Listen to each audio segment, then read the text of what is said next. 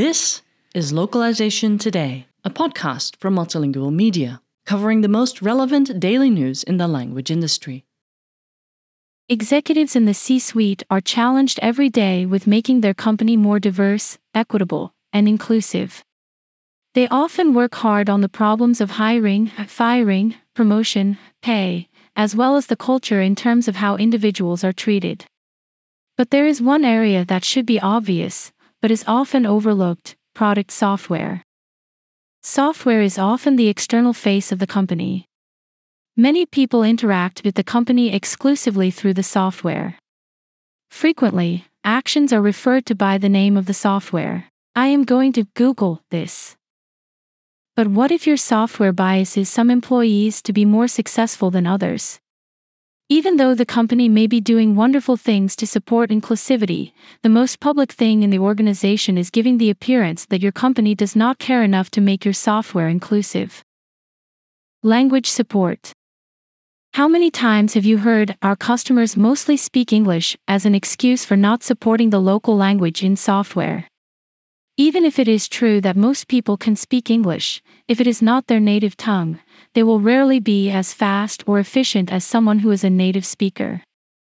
In particular, for those who are not extremely fluent, there is a translation process that happens in their head continuously as they work.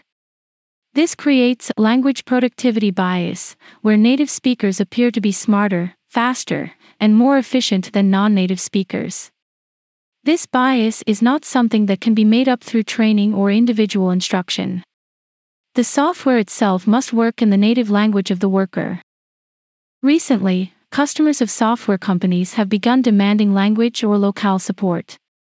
Human resource officers and leaders in diversity, equity, and inclusion are rapidly purging any software that does not support the languages where the software is used. Sometimes companies will attempt to internationalize their software, but it will still be buggy in other languages. For example, concatenations may make quality translations nearly impossible. This creates additional, unfair burdens on non-English speakers who must wade through mistake after mistake to get the correct meaning. Frequently, they will resort to flipping to English to discover what the broken software was supposed to say.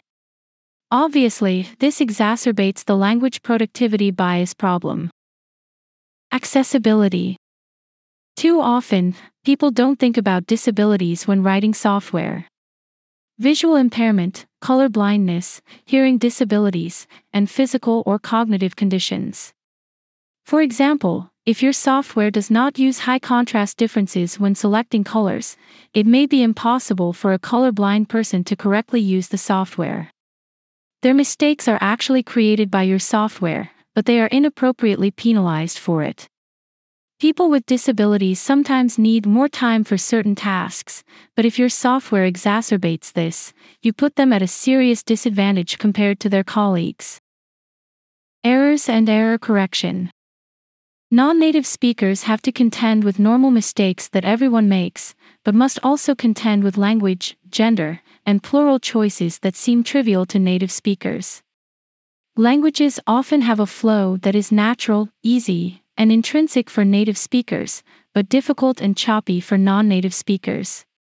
Corrections and even complete rewrites are much more common for non-native speakers and writers. Even something as simple as a date field, month, day, year versus day, month, year, can create a stumbling block that creates an interruption in the work of a non-native speaker. Fatigue. Studies show that non-native speakers are much more likely to experience fatigue on the job when working in their second language than in their native tongue. This fatigue can contribute to poorer performance, irritability, and more difficulty interacting with others.